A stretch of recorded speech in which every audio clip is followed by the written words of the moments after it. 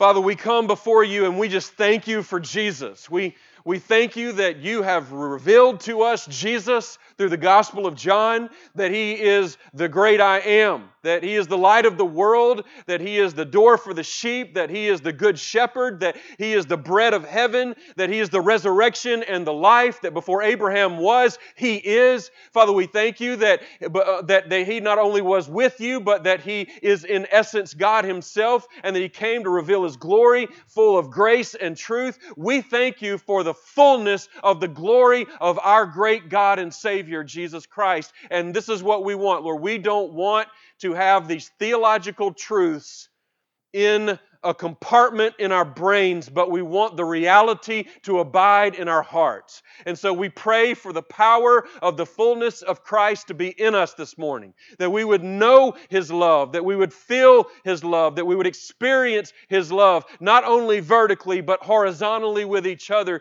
that we might be the very testimony of the power of Christ in this world. And we can only do that through your word. And so we ask you right now to please bless the preaching and teaching and meditation on your powerful word as we behold the glory of Jesus, your Son, in whose name we pray. Amen. I want the presence of God Himself, or I don't want anything at all to do with religion. I want all that God has, or I don't want any. Those are the words of A.W. Tozer. A.W. Tozer lived from 1897 to 1963. He was born in Pennsylvania. He was born again in Akron, Ohio. He was walking home from work one day at the age of 17. He only had a 6th grade education. But he's walking home from work one day at the age of 17, and he actually heard a street preacher. A man was on a street corner proclaiming the gospel of Jesus Christ, and that street preacher said this: "If you don't know how to be saved, just call on God." And so Tozer walked all the way home, climbed up into his attic, and talked with God, and God saved him that day. Now, Tozer was born again at that moment, and he gave his life to 3 things, and he would give this testimony to people. So he would verify this reality. He gave his life to prayer and study and proclamation. Prayer, study, and proclamation. What he heard from God, he actually spoke to men and women through preaching and writing. All right? And this is what he wrote. Listen to the book. Listen to the titles of the books, and this is only just a sampling, but the titles of the books that A.W. Tozer wrote. You're going to find a theme. The Pursuit of God. Worship. Prayer. The Counselor. The Attributes of God. The Knowledge of the Holy. It's these books. They're written, some of the subtitles are Man Drawing Closer to God. The reason we were created is worship. Communing with God in everything. Cultivating sweet relationship with God. A journey into the Father's heart. I mean, we could go on and on about what his passion was. This is the thing. Tozer delighted in God and wanted more of that delight in his life. That's what Tozer wanted. He delighted in God and he wanted more of that delight in his life. And this is my question to you this morning. What do you want?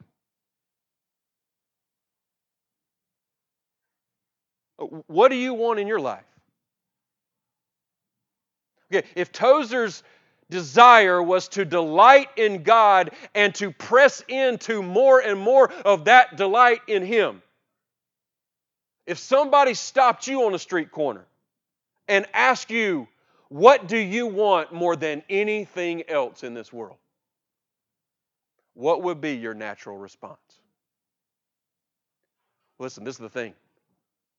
Not only did Tozer want to delight in God and commune with God, he wanted others to delight in God and commune with God, but not just that at least, I want you to know that Jesus Christ, the eternal Son of God, wants nothing less than that in your life. He wants you not just merely to want to commune with God and to delight in God, but He wants you more than anything else to have a oneness and a communion with Almighty God that ascends into the very heavenlies, as it were, that you might know something of the pleasure that the Trinity has within themselves, Father, Son, and Holy Spirit. And anything less than that is falling short of the privilege that we have as believers in Jesus Christ. Turn to John 17. We will finish up the high priestly prayer this morning in John 17, verses 20 through 26. As you will recall, it is the Passion Week. It's Thursday night. Jesus has spent time in the upper room with His disciples. He has served them. They have celebrated the Last Supper. He has gone on to teach them many truths regarding the gospel and regarding following Him and living for Him and teaching Him and awaiting His glory. And then He pauses to pray. And the Apostle John, many decades later, has recorded the very prayer that Jesus prayed. And this is an amazing opportunity that we have, is to peer into the prayer life of the Son to the Father. Think about the privilege that this is. Like, if you ever heard of somebody who really walks closely with God, if you've ever heard a very godly man or woman who communes with God on a regular basis, somehow you got to hear them pray. Either in a small group prayer time or a one-on-one prayer time, or maybe you just accidentally walked by a room in which this person was praying and you got to hear the content of that prayer. What you are swept away with, what you are impressed by, what you are moved by is the communion that person has with God. It's like they really know God. Think about the privilege that we have right now to see the prayer life of the eternal Son to the eternal Father communing with one another. Jesus prays for Himself in verses 1 through 5. He then prays for His disciples in verses 6 through 19. He is the great high priest who passionately pleads for the salvation of sinners and the witness of the disciples. And then He now prays for all who would ever believe in Him through the apostles' witness. Let's read verses 20 through 26. I do not ask for these only, but also for those who will believe in me through their word, that they may all be one, just as you, Father, are in me and I in you, that they also may be in us, so that the world may believe that you have sent me. The glory that you have given me, I have given to them, that they may be one even as we are one. I in them and you in me, that they may become perfectly one, completely one, so that the world may know that you sent me and loved them even as you loved me. Father, I desire that they also, whom you've given me, may be with me where I am, to see my glory that you have given me because you loved me before the foundation of the world. O righteous Father, even though the world does not know you, I know you, and these know that you have sent me. I made known to them your name, and I will continue to make it known, that the love with which you have loved me may be in them, and I in them. First thing let's do is let's just keep our eyes on the text, and let's walk through this verse by verse so that we can understand these phrases, these purposes, these requests that Jesus makes. Okay, starting with verse 20. I don't ask for these only. That is, I don't ask for just these apostles, the disciples who already believe in me. I have just asked for them. I've just requested for you to sanctify them in the truth, for you to keep them from the evil one, for you to guard them and their souls. But I don't ask for them alone. I also ask for those who will believe in me through their word. That is, through the preaching of their word and through the writing that they will do that will ultimately be canonized in the New Testament. So everybody who will hear the apostles preach the gospel, and everybody who will read and then hear what is read and hear it through preaching, anybody who will ever believe in my name through the apostles' witness in preaching and writing of the New Testament, that's who I'm praying for right now. And so if you've ever asked the question, does Jesus ever mention me personally in the Bible? The answer to that question is absolutely yes, right here in verse 20. Here you are. You are in the Bible. Verse 21. This is what he says. I ask for them that they all, every one of them, not some of them, not merely the spiritually elite, not the special forces of the Christians, but that they all may be one. And this is staggering. Just as you, Father, are in me, and I in you. What is the nature of the oneness that the Son prays to the Father for all of us who will believe? The nature of it, the quality of it, is nothing less than the nature and the quality of the oneness that the Father has with the Son and the Son has with the Father. That's staggering. But it continues. That's not just one statement that he makes. He says that they also may be in us. So there is some type of mutual communion that believers have in the Father and the Son that the Father and Son have enjoyed for all eternity. And this is the purpose, he says. Why do I want this oneness? Why do I want this unity? Why do I want this intimacy of the believers in us? So that the world may believe that you have sent me. There is a missional purpose to the oneness that Jesus prays for you and I. There is an evangelistic purpose to it. There is a winsome purpose to it. Jesus wants the world to see and feel the intimacy that believers have with God vertically and with each other horizontally, so that when they see it and feel it, they want it. And then he says, the glory that you have given me, I have given to them. Now, he's already mentioned glory multiple times in this passage, in this prayer. And the beauty about God and the beauty about God's language is that there are nuances and a dynamic nature to language. So that this glory right here that he's referring to in 22 is not just a blunt glory where we say it's the infinite beauty and excellence of Almighty God. Well, yes, that is God's glory. God's glory is His infinite beauty and excellence. We can say that. We could even say that that's the definition of the glory of God. It is His infinite beauty and excellence. However, there's a nuanced nature to what he's saying here and what he's asking for, because he says, the glory that you've given me, I have given to them that they may be one even as we are one. Because this is the thing. There were a few moments in Jesus' ministry where people did see the transcendent beauty and infinite excellence of Jesus, like at the Mount of Transfiguration. Peter, James, and John saw Jesus transfigured. His face shined like the sun. They beheld it and they were amazed by it. Even something of that sense when Jesus was baptized and He came up out of the water and the Spirit descended down like a dove and the Father said, "This is my beloved Son in whom I am well pleased." There was a sense in which the people who were there could sense and see and feel the dynamic excellence of an infinite God.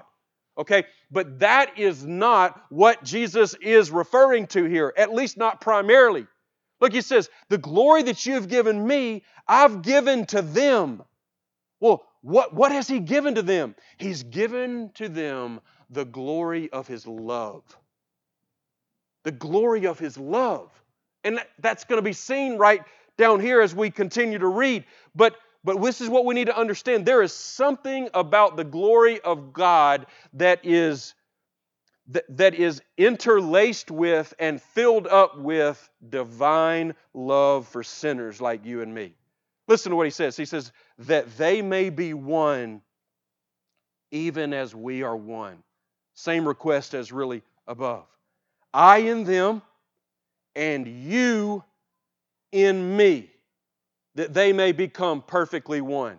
All right, please don't get tripped up here. Let's focus in on what Jesus is saying here, because this is what's happening. The Father has set His love on the Son and in the Son. There is a real sense, there is an absolute sense in which the Father above is filled up with love, infinite love, eternal love, affection, a passionate love that is His nature. God is love, John tells us in his epistle. And God sets that love on His Son Jesus. And singularly on His Son Jesus, because His Son is His beloved, because His Son is perfect and holy and righteous and pure and stainless and spotless and excellent and beautiful and merciful and compassionate. I mean, His Son is the perfect Son. And so the Father places His love on His beloved Son and places His love in His beloved Son, and it's like He puts the fullness of His love on His own beloved Son, because His own beloved Son is most certainly worthy of that love. And Jesus turns around and He prays that the love that is in me from you, all of those who will ever believe through the word of the apostles will have the experience and the blessing of that same love. We have to ask the question, how could that possibly be?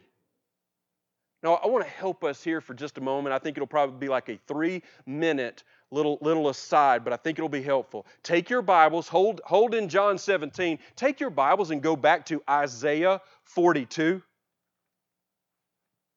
Isaiah 42.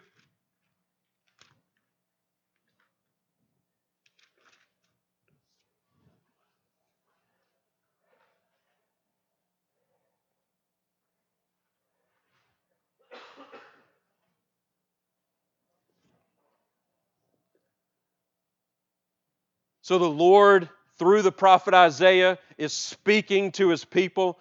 And He says, beginning in verse 1, "Behold my servant, whom I uphold, my chosen, in whom my soul delights. I have put my spirit upon him. He will bring forth justice to the nations. He will not cry aloud or lift up his voice or make it heard in the street. A bruised reed He will not break, and a faintly burning wick He will not quench. He will faithfully bring forth justice. He will not grow faint or be discouraged till He has established justice in the earth, and the coastlands wait for His law." Well, now, who in the world is the Lord talking about right here? Jesus. He's talking about Jesus, His servant. "Thus says God the Lord, who created the heavens and stretched them out, who spread out the earth and what comes from it, who gives breath to the people on it and spirit to those who walk in it. I am the Lord. I've called you in righteousness. I will take you by the hand and keep you. I will give you as a covenant for the people, a light for the nations, to open the eyes that are blind, to bring out the prisoners from the dungeon, from the prison those who sit in darkness." And catch it right here, verse 8. "I am the Lord. That is my name. My glory I give to no other." My glory I give to no other. Now, Jesus has prayed in John chapter 17, right here in verse 23, and so forth. In 24, he says, I desire that they whom you've given me may be with me where I am to see my glory that you've given me. And then up above, he says, the glory that you've given me, I've given to them. And we have to say, but didn't the Lord say, my glory I give to another? And Jesus says, my glory I've given to them. Your glory I've given to them. Is this not a conundrum? Oh, it would be to someone who doesn't understand the incredible depth of the oneness that all believers have with the Lord Jesus. You are so identified with the person of Jesus. You are so intricately related to the person of Jesus that when the Father puts His glory upon His beloved servant, Isaiah 42, and His eternal Son, that you get to participate in the glory of Almighty God, whom He said He would not give to another.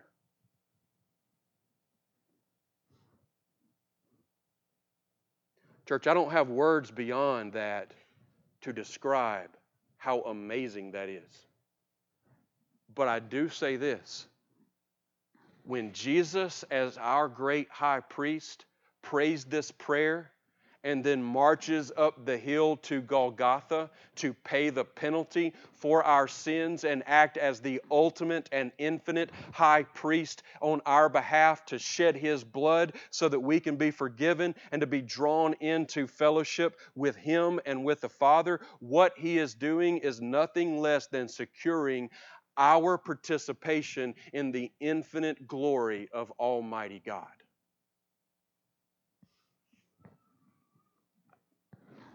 Yeah. And that was the desire of the Son as He prayed the night that He went to the cross. Let's go back and look at John 17. He then says again that there's a missional purpose to this. This intimacy, this oneness, this glory that I want them to have. He says, so that, verse 23, the world may know that you sent me and loved them, as love those who believed in me and who will believe in me, even as you loved me. And that's, church, since I've already kind of cited that statement when the Father says, both at the baptism of Jesus and the transfiguration of Jesus, the Father says, this is my beloved Son, in whom I am well pleased. The Father is making that statement based upon the eternity that they have spent in communion with each other in eternity past. And He's making that statement based upon the humility that Jesus expressed in leaving heaven and coming to earth to take on frail humanity.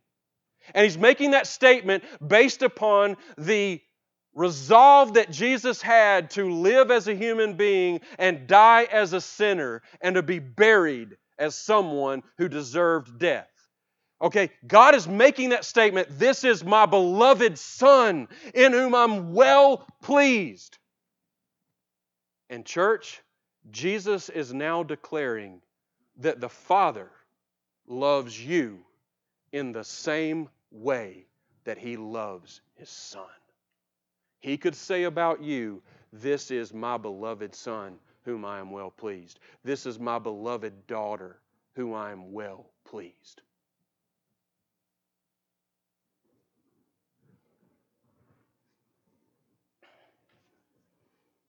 Wow.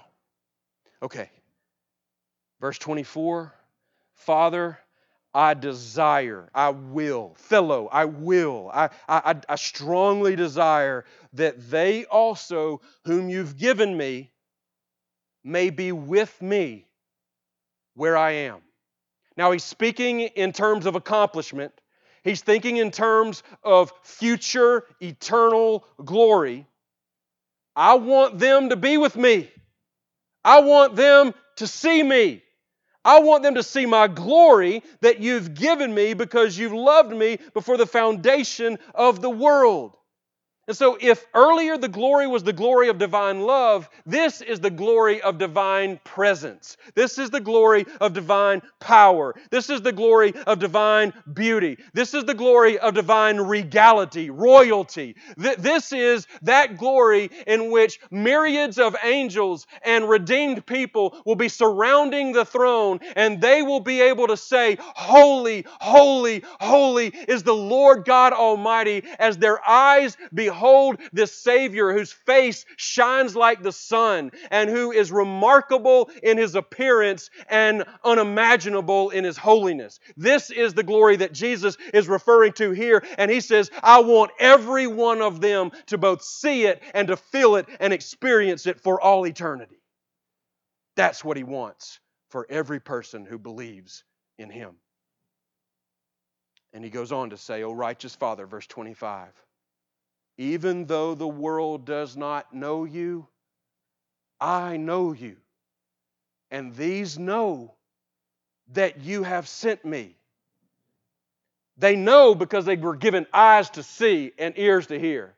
And then once they had eyes to see and ears to hear, they saw the compassion of Jesus, the love of Jesus, the power of Jesus, the remarkable grace of Jesus upon sinners like you and me. And so as they looked at Him, and as the song said, as they watched Him walk on water, and then also calm those same waters when that needed to happen, they could not but confess and believe that Jesus came from above and is the Messiah, the Son of God, the Son of Man. And Jesus says that's exactly what they've seen. Verse 26, He says, I made known to them your name. That is, your character, your attributes. And I will continue to make it known. Not only as I walk up Golgotha, not only as I am raised from the dead, not only as I'm ascended into heaven, but I will make it known to them as their mediator, as I send the Helper who bears witness to who I am and who you are in their hearts through the Holy Spirit, so that the love with which you have loved me may be in them and I in them.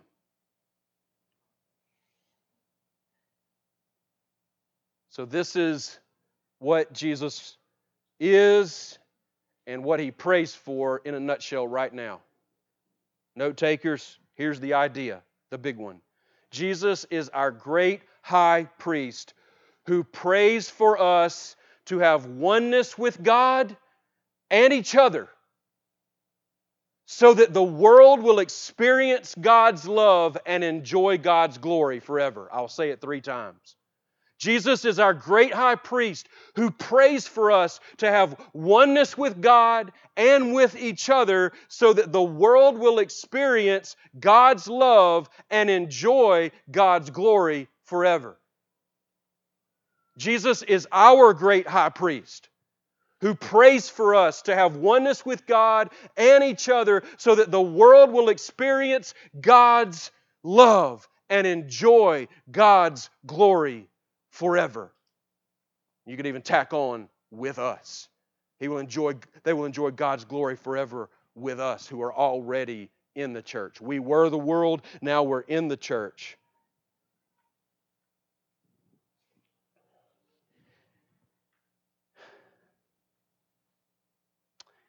You know, when the high priest would make intercession for Israel, the people of God in the Old Testament, he would wear a plate over his chest and over his heart. And on that plate were 12 stones, each stone representing a tribe of the people of Israel. And symbolically, that high priest had the people of God on his what? His heart. This is the ultimate high priest who has me and you and all who would ever believe on His heart, pleading for us and for all who will believe in Him in the future.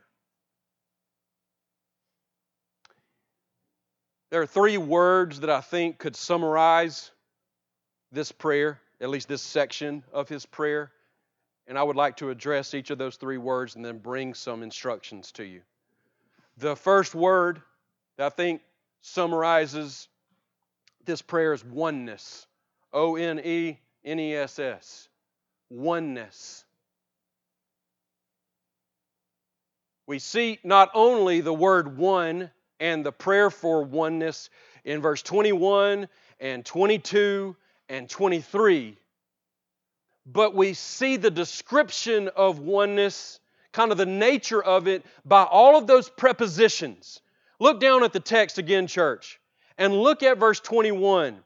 That they all may be one, just as you, Father, are in me, and I in you, that they also may be in us. And then he talks about glory, and he says that they may be one even as we're one. And then look at verse 23. Here's that preposition again. I in them, and you in me. And then that they may become perfectly one. And then all the way down at verse 26, he says that the love with which you have loved me may be in them and I in them. And that's why I want to say that he's talking about unity. He's talking about togetherness. But more than that, church, he's talking about intimacy.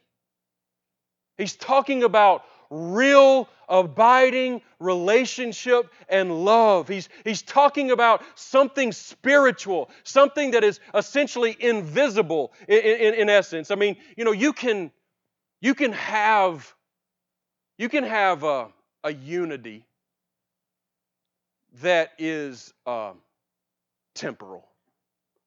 You can even have a unity that is in some ways artificial. Maybe I should say superficial. I've been on plenty of teams. I've been in plenty of organizations. I've been a member of many clubs in which there was a real sense of unity. Because we all rallied around one particular desire or one particular goal or one particular affection or hobby. Okay? And so, no matter what it was, whether it was a hobby or a sport or a club or a social cause, whatever it was, we rallied around that one cause. And we could all agree on that. And in agreeing on that, we had unity. We all worked in the same direction for that goal, that desire. But that's what we could call temporal unity. Not that it's not real, but we could call it superficial unity.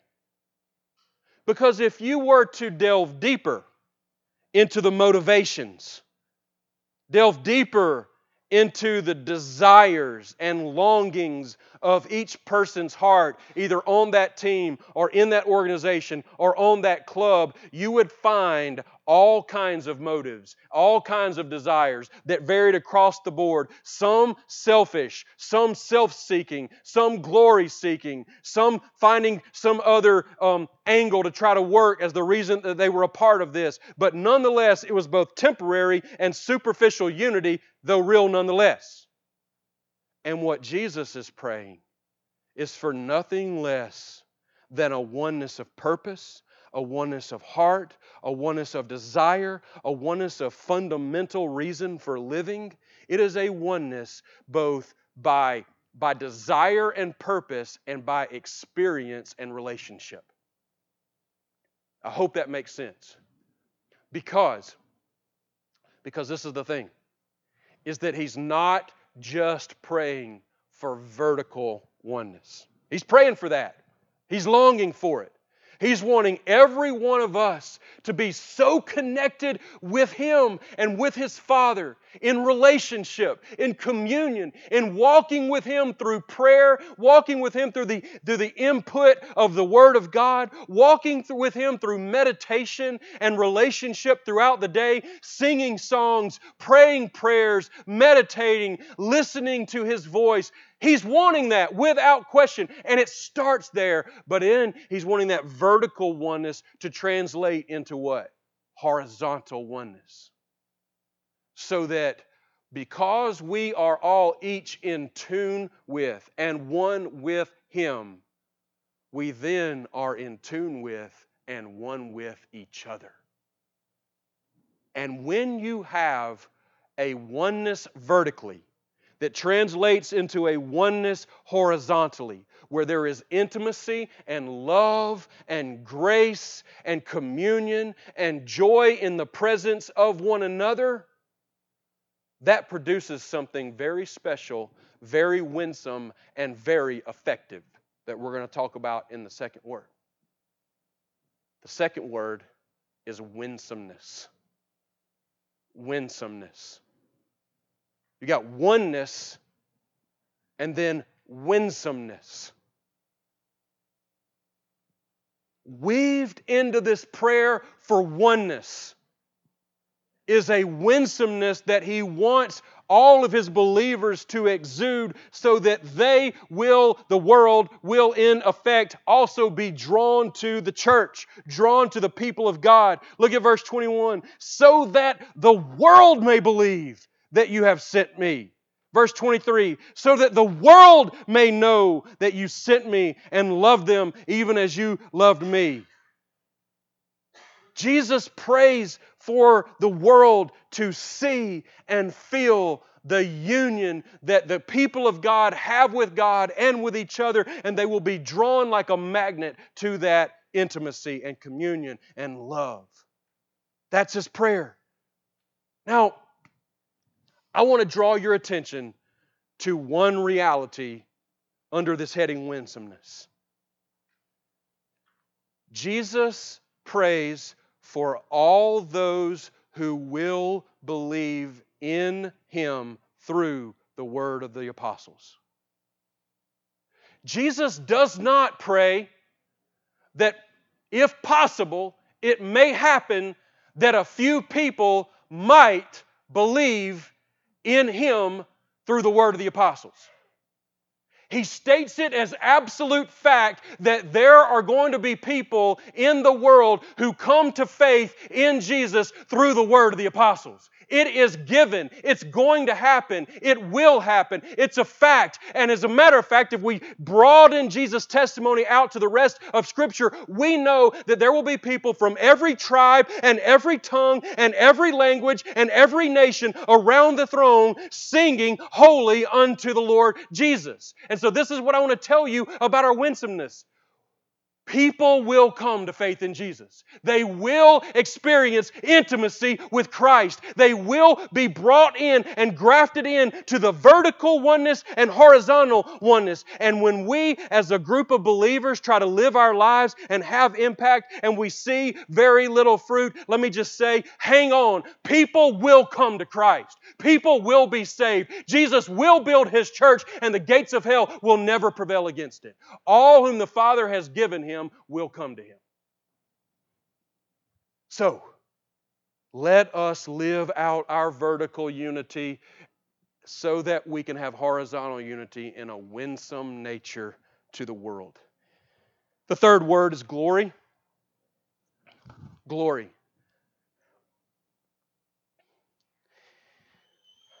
Father, I desire that they also whom You've given me may be with me where I am, to see my glory that You've given me. To see my glory. Jesus did not come to planet Earth to merely give you fire insurance. And He didn't come to planet Earth merely to give you a better or more moral life. Jesus didn't come to earth so that your quality of life on earth will be better than the quality of life with people apart from Jesus. Now, all those are true. You're not going to go to hell if you're a believer in Jesus. You are going to live probably more moral, that is, more righteous. And you are going to have a quality of life that is greater because you understand what life is all about.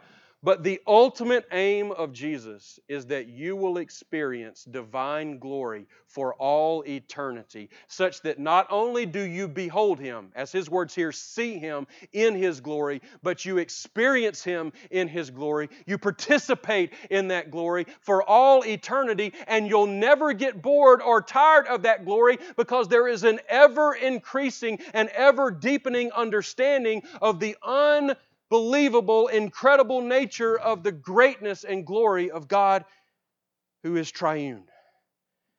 And that's what Jesus wants for you. And so often we can be inclined and tempted to have our eyes set so low and our aim set so short that we only see what's in front of us. And in a prayer like this, Jesus is wanting us to see out and up for the very reason that we were created. It is not primarily for the here and now. It is primarily for the then and there. Because this is the thing. And church, please get this. The Father has so much love for His Son. It abounds in such increasing manner that He did not want it merely to be bound up singularly in His Son. He created the planet and all of the people in it so that those who would believe in His Son Jesus, He could share that abounding, increasing nature of that love with people like you and me so that the world could speak out and spell out and pronounce that the love of God is great. You understand that? That's the nature of the love of God. Ever increasing, ever deepening, spreading out through people like you and me so that it's not merely contained in heaven. All right, let me give you a few instructions. I will not elaborate on them very much. I think that the exposition has probably consumed a lot of the instruction. If you have a listening ear and a heart that wants to long after the communion with God and intimacy with God, but here are some instructions that you can meditate on this week. Number one, embrace the Father's love for you. Embrace the Father's love for you.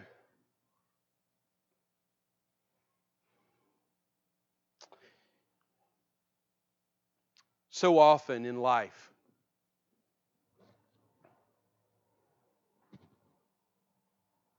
there can be a marked difference between the quality of love that a person gives to people based upon the kind of love that they've received growing up all the way into adulthood.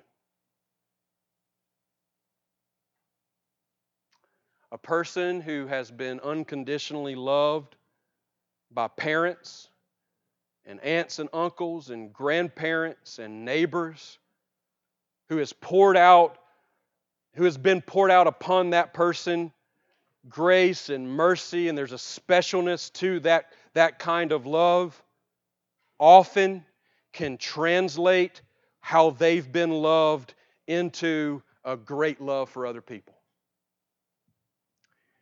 And then often, because of this world is broken, when people have been not loved, but have been abused and used and taken advantage of and manipulated and abandoned, those people, apart from the transforming power of Christ, don't know how to love.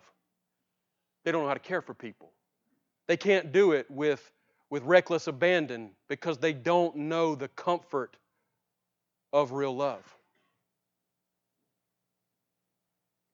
If we ask the question, why do people in the body of Christ not love to the degree that they can and they should, it is very likely because they have not tasted the comforting, powerful, unconditional love of the Father for them. Because when you taste that love and you feel the embrace of the Father for you, that He loves you in the same nature and with the same quality that He loves His own beloved Son, then you've got a boatload of love to give to people. And so I want to tell you, more than anything else, embrace the Father's love for you. Press into the Father's love for you. Enjoy the Father's love for you, because then you'll be able to give it. And until then, it'll be restrained, it'll be twisted, and church, it might even be perverted. Because if you have been manipulated and used, you might, even inside the church of Jesus Christ, in the name of love, manipulate and use and twist because you don't know the Father's love. So, embrace the Father's love for you. Second, enjoy the Son's presence in you. Enjoy the Son's presence in you. Notice that preposition in. Like He's in you through the Spirit. He is in you. Enjoy His presence in you. Celebrate His presence in you. Walk in His presence in you.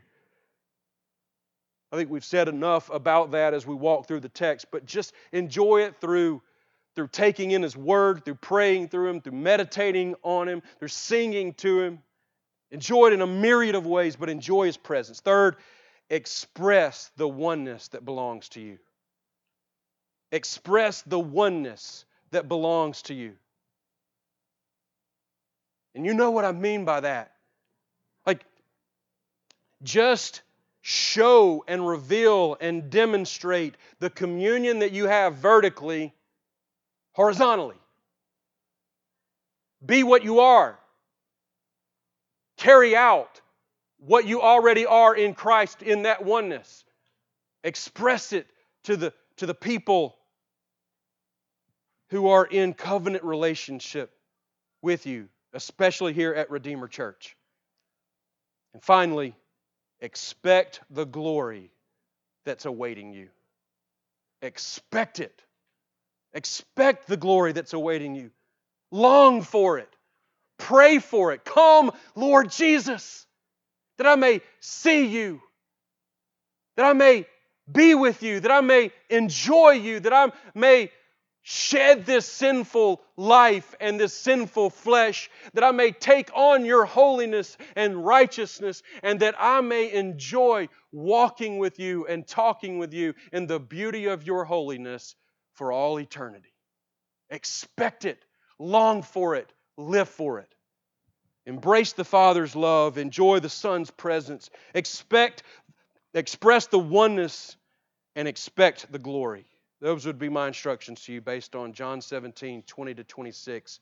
Father, we thank you for our great high priest Jesus, and we thank you for the depth and the amazing nature of this high priestly prayer.